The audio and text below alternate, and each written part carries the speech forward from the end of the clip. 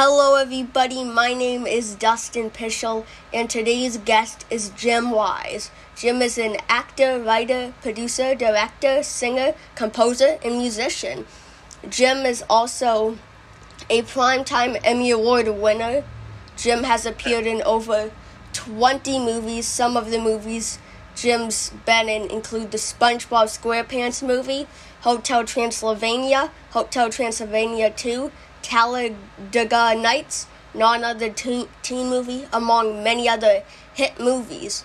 Jim was a writer for Saturday Night Live, The Tonight Show with Jay Leno, and he was also the head writer for Mad TV. Jim has appeared in TV shows such as American Dad, Just Shoot Me, That's So Raven, Even Stevens, Live in Color, Saturday Night Live, The Jay Leno Show, and The Tonight Show. Please welcome the amazing Jim Wise.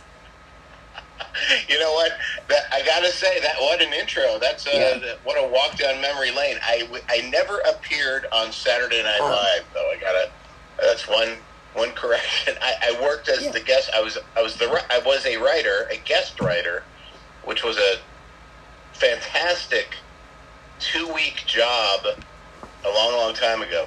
Well before you were alive. How old are you, Dustin? I was born in 2008, May 31st. I'm just turned 13 a few months ago.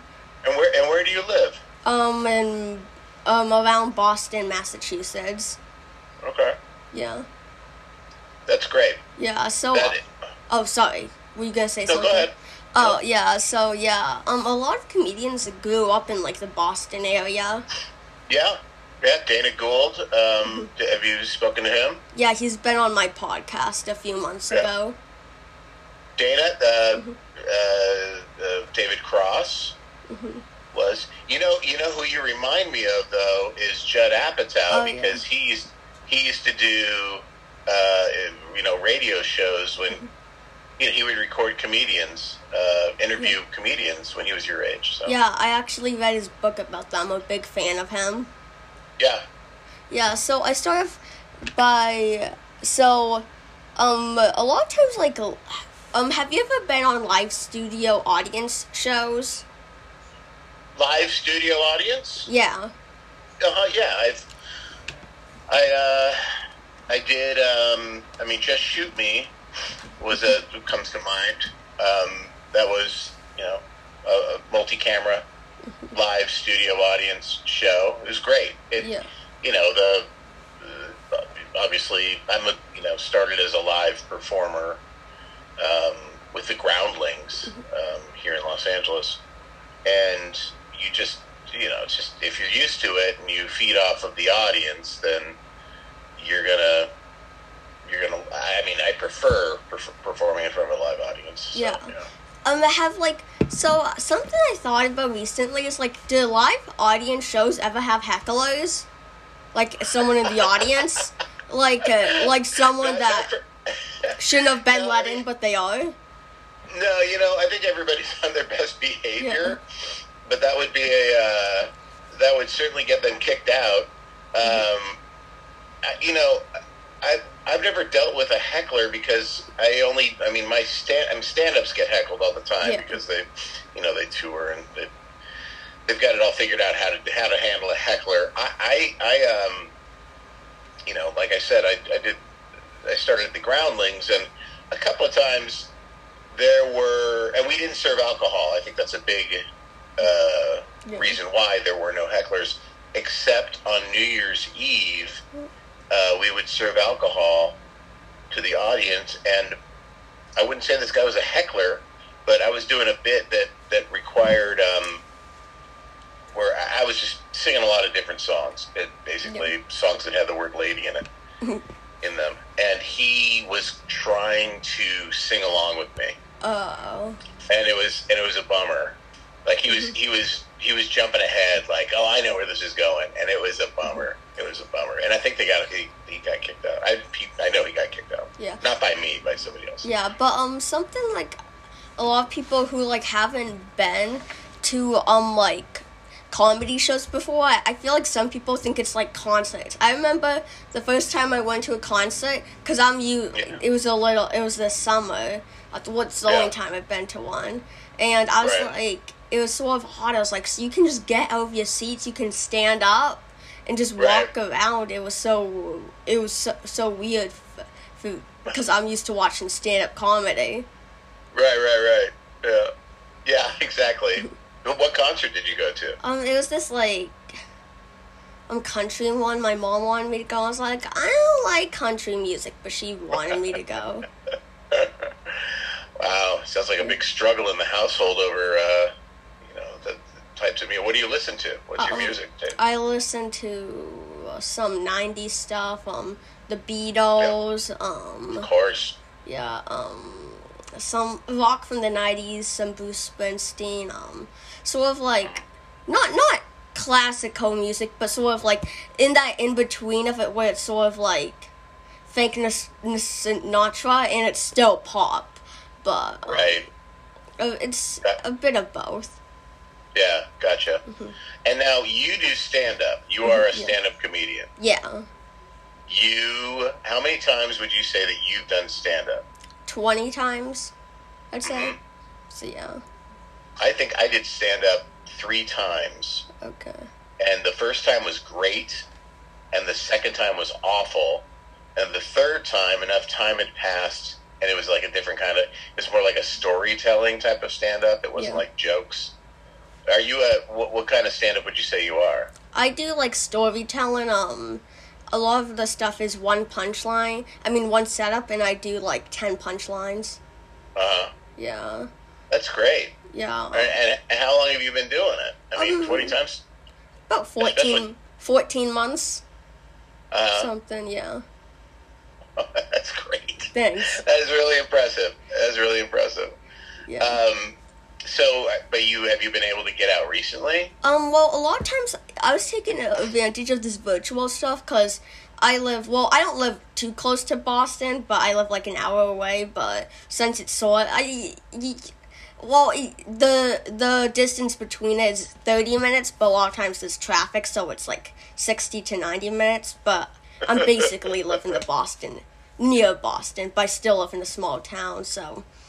And there are a decent amount. There aren't that many comedy clubs because it's barely a second sort of like city, like not to be confused with the company. Like there's Atlanta and there's other stuff like that, but Boston just barely. So there aren't that many comedy clubs. So I've been taking advantage of when it was more in the pandemic of doing online shows. Right. Mm-hmm. And how'd you like that without any sort of audience response? That's got to be kind of hard, right?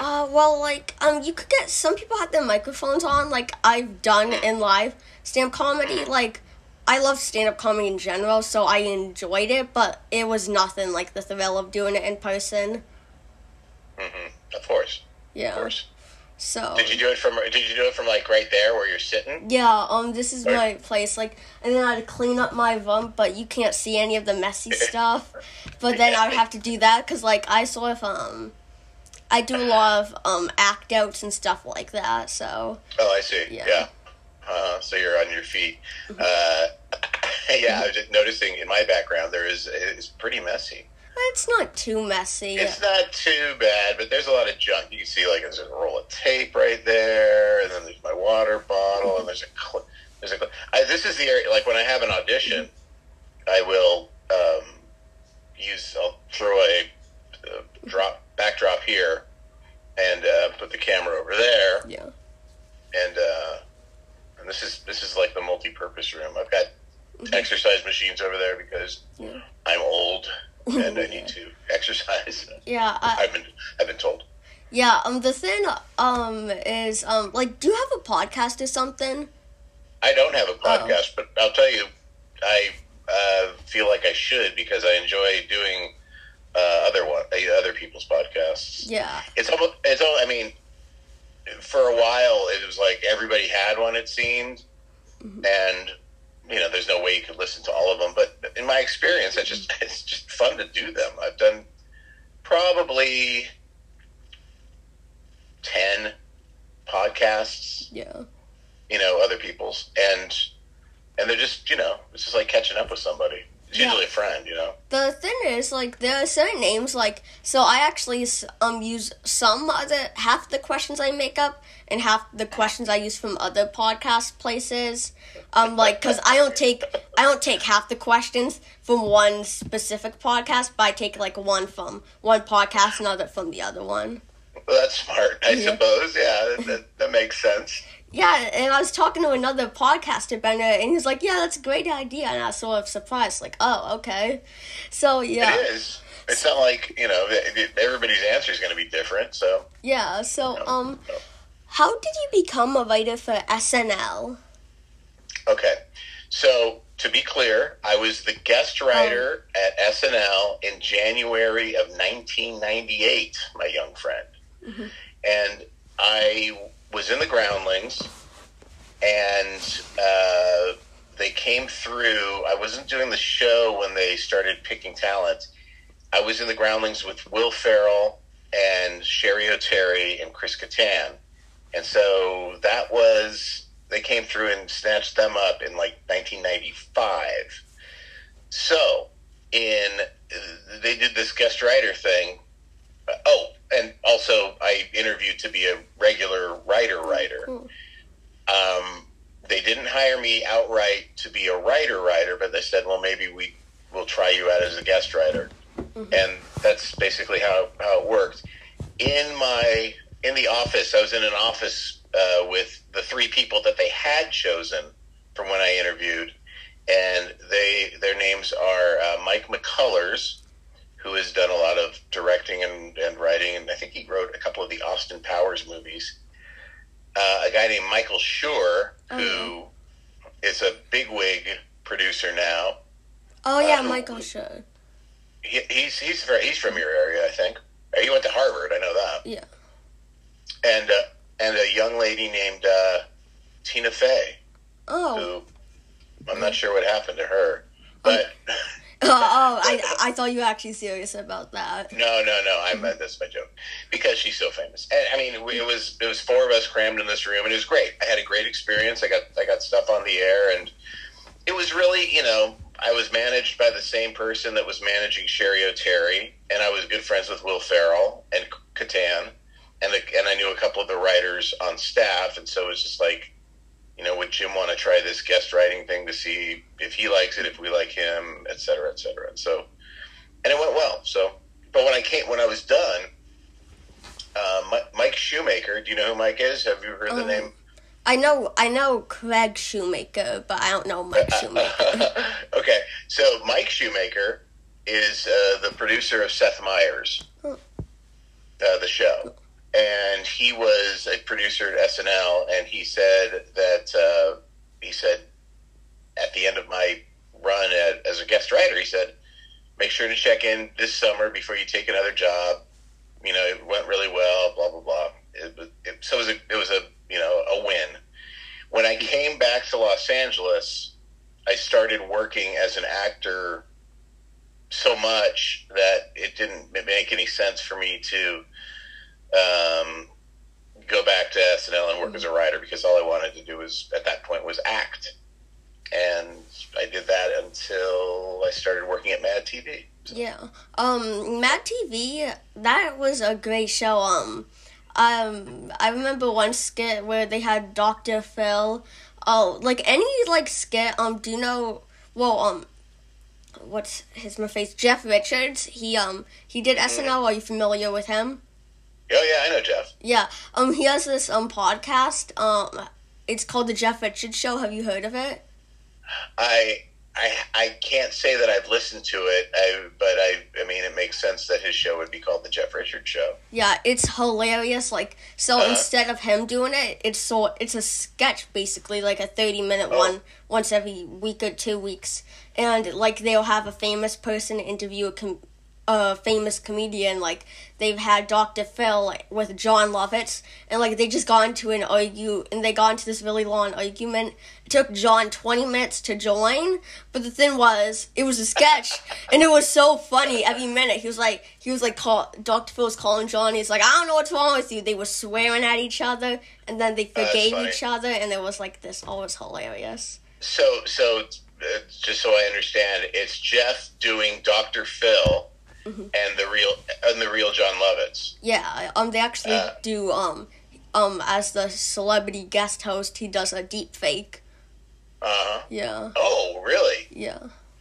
So it's something you can watch. Yeah, it's on YouTube and it's on Spotify, so it's. Oh, that's interesting. Either I gotta way. check it out. Yeah. Yeah, he also had this, like, one with, this, I don't know who the guy is, but it was one guy with Greta Thunberg, and that was hilarious. Like, they were going back and forth, and, yeah, like, whenever you have, like, a figure that, like, half the people hate, like, and then half the people love, that always just turns out to be really funny. Yeah, polarizing character. Yeah. That's funny. That's a great idea to do the deep fakes, I gotta say. Yeah. Jeff Richards holds the distinction of, well, actually, he's not the only one now, but, he was on Mad TV first. Oh, cool. Or was he? And then he went on to SNL. And the other person who did that is, do you know?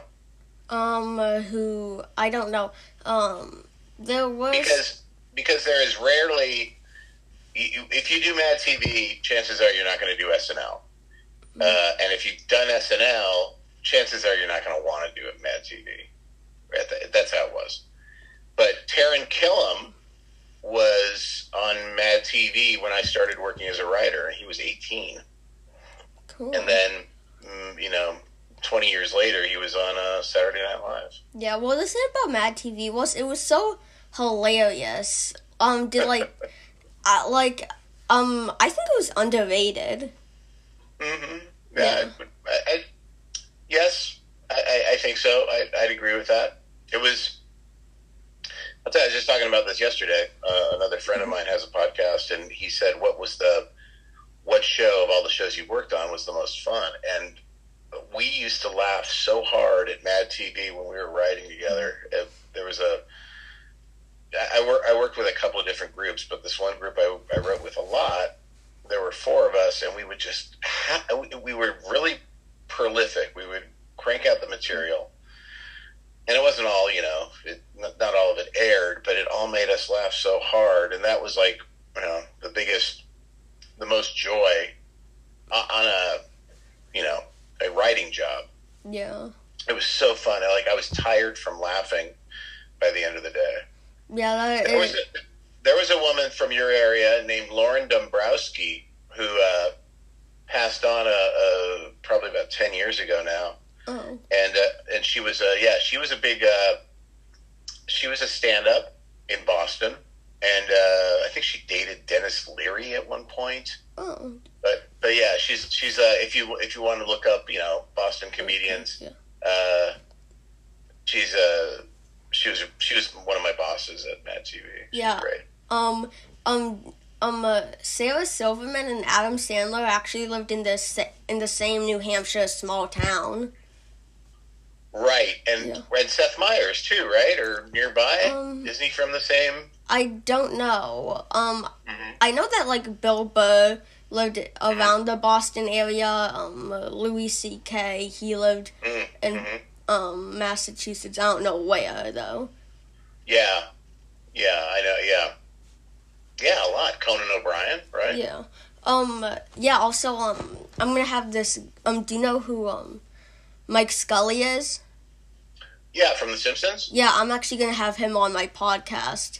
That's great. Yeah, this September. And he grew up in Hopedale, Massachusetts. It's, crazy. The amount of comedians I've had on that were Boston, Barry Katz, I live in Ayer, Massachusetts. It's an extremely small town, an 8,000 population, and Barry Katz knew about it. Oh, that's wild. Yeah. I know Barry. Barry's a great guy. He was he was my manager for a period of time, yeah. He had a company here in Los Angeles called New Wave Entertainment, and I signed with them, and then I think a year later he left. Oh. But anyway, he's doing his own thing. I think he's a boss of, I think he owns a company now. Yeah. Yeah. but he's in Los Angeles still, right? Or like this area, I saw California? This article of like he sold this like really expensive $2 million home, and it was like around the beach, and that's all I know about his location because I searched it up. Yeah. So don't be doxing Barry Cass. So who are some of the celebrity hosts you met?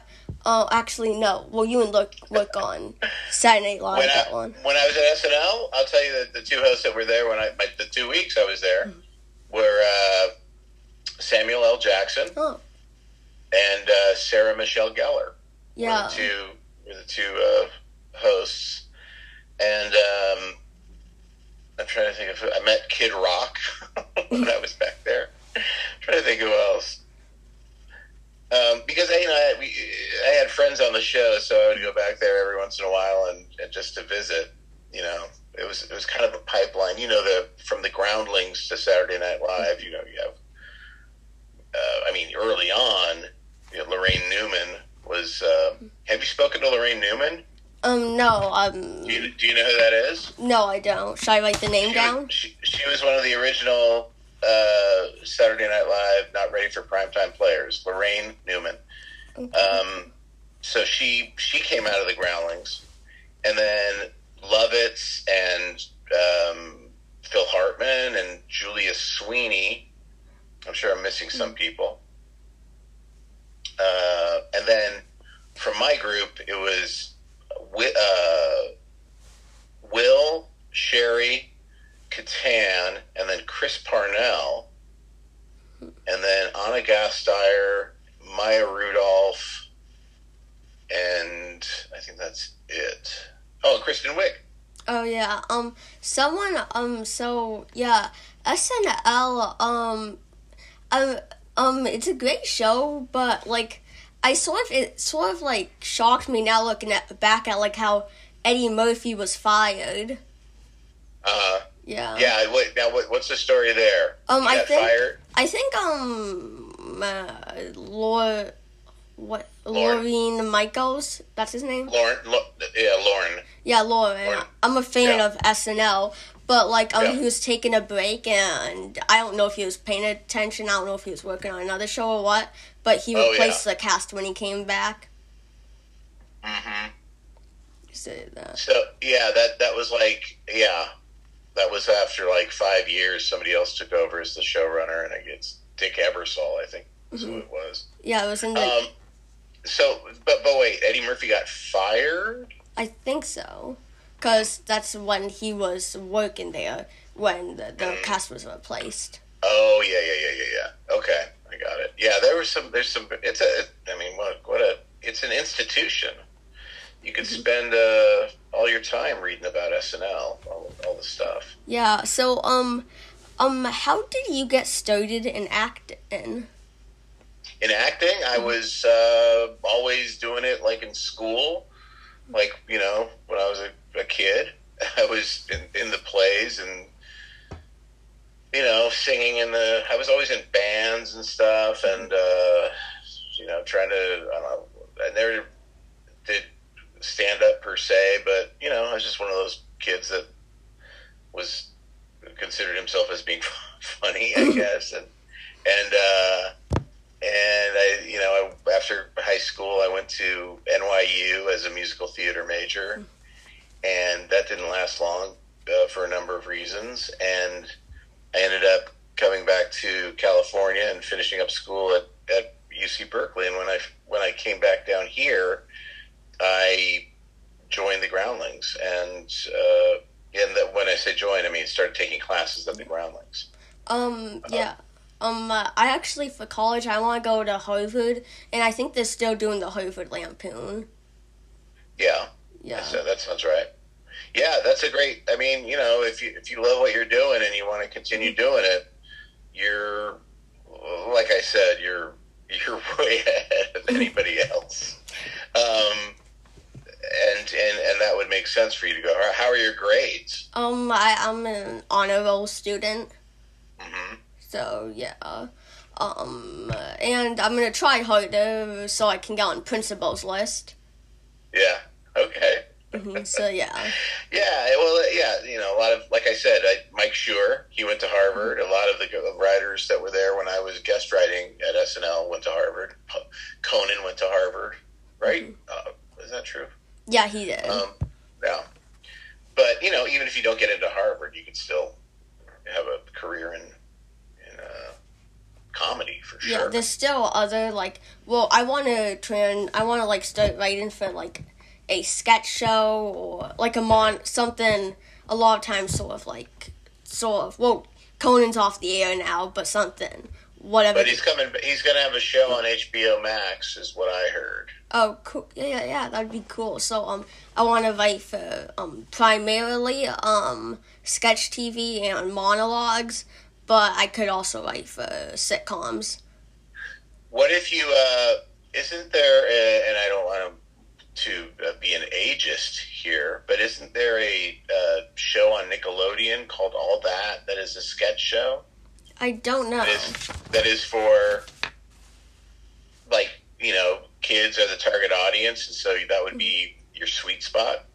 Yeah, well, I might want to write for SNL, because I heard that they, like, they want people that are young enough to, like, write for the relatability, and also they're a good enough writer, and I'd have, I started writing when I was 12, I'm 13 now, so I'm going to have about, 6 years under my belt when I turn 18. Sure, but why not try to submit some ideas to All That and get that going, you know what I mean? Mm-hmm. Because I think they would take, right now, you know, if you submitted something to SNL, they'd go, oh, this is nice, but he's too young. Yeah. But if you submitted something maybe to All That, I don't know. I'm just, you know, cool. You probably don't, I mean, at this point, you don't have an agent or anything like that, right? No, Barry Katz is a fan of my comedy, though. You should tell him to sign you. Tell Barry to sign you. Well, I think I'm too young. I've only been in this for a year, so, like... No, I know, but it's like, if you're gung-ho on it, and you're good at it, and you like doing it, then, you know, all you need is somebody to introduce you to people, and Barry's, like, the man. I mean, everybody knows Barry in comedy. Something I love is sort of like those Barry roasts, like, where people just, like, shit on him. I don't know, but it's just so funny. And the way how he just sits there and he loves it. Like, people are, like, just, it's so funny. Yeah, well, that's, you know, everybody loves him, so. Yeah. Well, it's all in good nature. Yeah, it's all in good fun. Yeah. Yeah, those roasts, the Comedy Central roasts could be rough. Ooh. Yeah, well, I think one of the things in humor is, like, I don't really care, like, how far the joke goes, because it's a joke. Right. Yeah. Right. So, yeah, that's a good attitude. Yeah, so... Oh, you gonna say something? No. Oh, okay. So, what are some of your craziest on-set stories? Craziest on-set stories. Oh man, let me think. That's I gotta come back to that. I'm like. Oh, you're breaking up. Do you hear me now? Is it better? Yeah, I can. Okay. I'm trying to think of. Like, I would never do anything crazy because I'd be afraid of getting fired. Oh, but like seeing other people act crazy? Well, one thing I heard once, like, Brian Scalero, I guess this is probably where I get the idea from. He was on my podcast and he said, like, he was getting attention on, like, one of those Disney shows. It was one of those, like, it was, the target audience was for girls. It was, and it was, like, had a few spin-off series. Wait, start again. Who told you this? Brian Scalero. He got punched in the face by someone on a Disney show. Because he was getting the attention. Oh my god. Yeah. Yeah, and it was something. It was like one of the most kid-friendly shows ever. It had a few spin-off series. I forget what it was called. Girl Meets World. Say again? It was the Girl Meets World, one of, like, the main male like characters. From Boy Meets World. Yeah. Girl Meets World, yeah, one of those ones. This isn't a crazy story, but in the Even Stevens movie, there's a scene where I get hit in the head with it's a beach ball full of spaghetti. Mm-hmm. That's the joke. Do you know Even Stevens? Do you know? I mean, you'd have to. It was like a bit younger, but like I wasn't. I think I was a baby then, but I still recognize the name. Yeah, I mean, you'd have to look it up on Disney Channel or something like that, or Disney Plus, I think has it. Yeah, anyway, I know about it though. So but this is the movie. So in the movie, there's a bit where Shia LaBeouf fills a beach ball full of spaghetti. I know it sounds ridiculous, but and makes it hover above the graduation ceremony. And I'm the coach, and I'm like, I'm going to go get that. I'm going to get that beach ball. So I get up on a chair, and the beach ball explodes, and it turns out it's full of spaghetti. So in order to shoot that, they had these two grips, the guys that work on the set, on top of a scaffold. And so it's two guys with big bins of spaghetti. Oh. Like a bus tub, like a busboy would have in a restaurant. Full of spaghetti, and the cameraman was between them, so he was shooting like this, and they dumped the spaghetti on me, and the shot was like, my POV or the from the sky. Anyway, it hit me like spaghetti is kind of heavy, like you don't think about it as being heavy, but that much of it, and it made impact on my head. And it hit me so hard that I kind of like I thought I was going to pass out. Whoa. it was like definitely a neck injury. Now I'm thinking about it. I've had some problems with my neck recently. Have you ever heard like Steve-O? Like he does some of the most crazy things. And a lot You mean Steve-O from Jackass? Yeah, and everybody from Jackass, I think Tony Hawk and everybody else was in it. Like one guy had his I don't think this was in Jackass, another movie, but he was riding a dirt bike for a movie, and he did a stunt, and the motorcycle went 20 feet in the air and landed on his balls. It's just and then another time this guy he had his eye come out from his socket because of a stunt, and it happened twice in 24 hours where it actually came out, and it's just the guy has a net worth of $70 million, but I still wouldn't do stuff like that for that kind of money. No, that's you don't mess with your eye popping out of your socket. Does that? No, that's no. You stick to doing stand-up. Yeah, far more healthy. Yeah, well, actually, there were some comedians. I've had 40 comedians on my podcast. Well, not all of them were comedians, but 35 of them were in I've had Barry Katz as a manager, and I've had some writers on. And there were two people, or maybe three, who when I generally ask the comedian if they're a comedian or if they've done stand-up comedy, what's the worst heckler they ever had, and the two people said that they have had a gun pulled on them. Yeah. That's pretty bad. The word my limited experience of doing stand-up, the worst heckler I had was the MC of the show that I was doing an open mic at. She was horrible. I can't remember her name, but she basically was heckling me from the side of the stage because she didn't agree with my humor. Go with your humor. Rough. I thought you were going to say political standpoint, but no, because of your humor.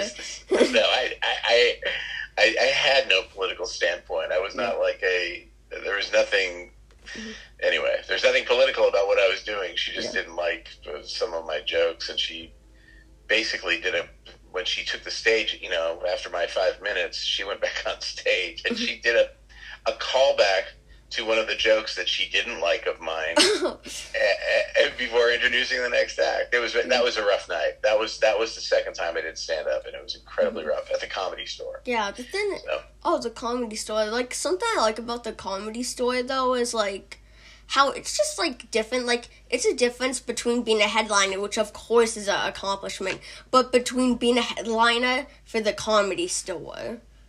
Oh yeah, yeah. That's huge. It's huge for stand-ups. I worked with Bobby Lee a lot at Mad TV, and he was, I think, frequently considered the headliner, or he was in the lineup. But it's very funny.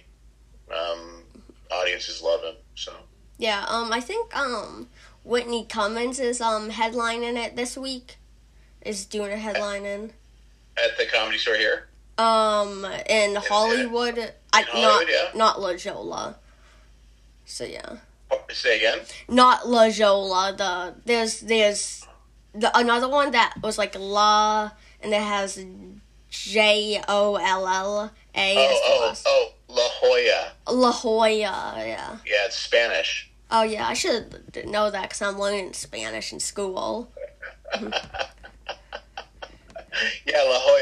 The J's are ha. Although, I forgot about that. The name Juan is W, and that's a J. Yeah. I don't know what the rules are. I took Latin in high school. Yeah. Oh, Latin's hard, but it's good. Like if you want to learn literature, I heard. Like if you want to learn grammar or whatever, or the breaking down big words, understanding stuff. I want to learn Spanish. What are your shows? I like a lot of, I like Seinfeld, Curb Your Enthusiasm, South Park, I like a lot of, I like The Chappelle Show, a lot of, sort of absurd humor. I also like, I'm currently watching Modern Family, which I like. So, yeah. That's cool. Yeah, so you're a big comedy buff. Yeah, I'm a comedy nerd. So, You got another question? Yeah. Oh, do you want to end it now? No. Oh, I thought. I'm sorry. No. Let's do a couple more questions, and then I do have to go. Okay. So. And thank you for making doing this earlier than we planned. I do have to get my daughter at some point. Oh, yeah, it's fine. So, what was your experience like writing for the Tonight Show with Jay Leno? That was a great experience. And I'll tell you, it wasn't just writing for him. It was producing and directing and editing. I mean, it was... The writers on staff were considered a one-stop shop. There were two types of writers. One, just monologue, and two, doing what I did, which was like making the bigger second act pieces, So I rarely wrote monologue jokes. I only did it when, something struck me and I thought maybe he'd do it. And anyway, but what I do is, I'd go out on the road with a comedian and we'd put together a field piece, is what they call it. Yeah. Something that is like writing for like Jay Leno or David Letterman or Conan O'Brien, the big names, Jimmy Fallon. Just being invited for it's like it's as respectable as being an executive producer as like a 3-season TV show or a 5-1. But when you were a producer for the Tonight Show with Jay Leno. I was, yeah. Yeah, that's like on a whole nother level. Perhaps it's different. It's a different job than being a producer on a sitcom, because it's like in sitcom you're sitting in there and you're writing with a room, a group. At the Tonight Show, it was all we were all in our own offices, and we just as long as we went in, you'd pitch an idea to the head writer, and then he'd go, I don't know, or he'd say, okay, let's pitch it to Jay, and then we pitch it to Jay, and Jay would go, I don't know, or okay, let's do it. And then you get the ball rolling in that way. And, some stuff would be real quick stuff, day of stuff. Jay would have an idea. I do music a lot. Oh, cool. And if Jay had an idea that, I would not say that he's a huge fan of comedy, music and comedy, but, every once in a while he'll have an idea and he would come to me and say, hey, how about this? And then I would do it for the show that day, which was, quick turnaround, was kind of intense, but it was great. It was a good experience, and he was great. It was unfortunate that, I don't know if you're even aware of the Conan versus Jay stuff. Yeah, I am. Yeah, so I don't know Conan at all. I know people that know him very well. I've always been a huge fan of Conan. I'm a huge fan of David Letterman. But, I live in Los Angeles, and I wanted to work on The Tonight Show with Jay. And I had been doing sketches, performing as, fake newsman or fake reporter or something like that for Jay for years prior to working as a writer on the show. Yeah, those shows are just so cool. Something it's just so, it's amazing.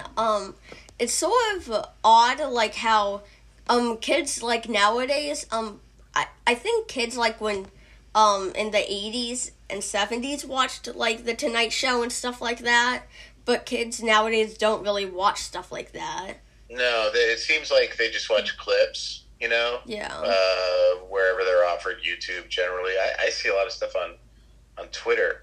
Did you know, here's a good story. So, years ago, I was in the Groundlings, and the only way you could get paid as a groundling, you didn't get paid for performing, you had to teach. You had to teach improv. And so I taught improv for many years. And one year, it was right after Will Ferrell and Sherry O'Terry and Chris Kattan got snatched up for SNL. I was teaching a class, and it was the first day of class. And on the first day of class, I had everybody sitting in a circle. You do a couple of exercises where you're sitting next to each other. Anyway. And then prior to that, I would say, tell me your name and why are you taking this class? And what's your goal here? And this one guy says, my name's Jimmy Fallon, and I'm taking this class because I want to be on Saturday Night Live. And the rest of the class just erupted in laughter. And because it was such a bold goal, And, I didn't laugh because I was a teacher, but I did think it was kind of a funny thing to say on the first day of class. And I said, well, even if you do really well in this class, and even if you get all the way into the main company, it's not a guarantee that you'll be on Saturday Night Live. And he's like, oh, no, I know. I do stand-up too. And but anyway, that's why I'm here. I'm like, okay, well, I'll be marking your progress. Yeah. And as you know, he did it. Yeah, actually, I just, got into, wanted to, yesterday, recently, are you familiar with Bill Grunfest? Say the name again? Bill Grunfest, he was the executive producer on Mad About You, something like that. It started with it. I'm not familiar with him. Okay. But I do know Mad About You. Yeah, so he was executive producer for that, and I was talking to him, and when he was younger, when he was a teenager, he reached out to this guy who was a writer for the New York Times, and he said that he wanted to interview him, so he called the office of the New York Times, and then he rode on a train to New York to do it, and something, I was like, oh yeah, so I get my guests through Facebook. I message them, and then if they don't respond a few months after that, if they never saw it, I do it through Instagram. I have this whole setup. I just found out yesterday that, you can, I'm thinking that, about, like, calling management companies, the companies that manage the comedian, and asking, like, if I can, like, I ask about, like, getting them on my podcast. I would like to book them on my podcast, if that'd be all right. You should do that. That's a great idea. I mean, that's what I'm saying. Mm-hmm. Did you say you spoke to Barry? Well, I've known Barry for a few months now. So you know him? Mm-hmm. Yeah. Well, he could connect you to anybody in comedy. You think he would do it? Yeah, I mean, if he would help you. Mm-hmm, yeah. Well, he did offer to give me advice whenever. Well, consider that. Consider it just say, look, if you couch it that way, say, you said that you would give me advice whenever. I just need some advice on how to get people, comedians, on my show. And then say, can you help me? And then, it's... I think that's it. I think that's a no-brainer, given that you already know Barry. Yeah, I do that with some other people, but, like, he's sort of like that girl that sends mixed messages that you have a crush on. So you're like, what do I do? So, yeah. Well, I think you should do it. I think you should reach out to Barry. He knows everybody, and he's a nice person, and I think, he'd help you out. So. Yeah, so thank you so very much for being on my podcast. It was amazing having a movie star on my podcast. And, it was an honor and delight having you on, and goodbye and have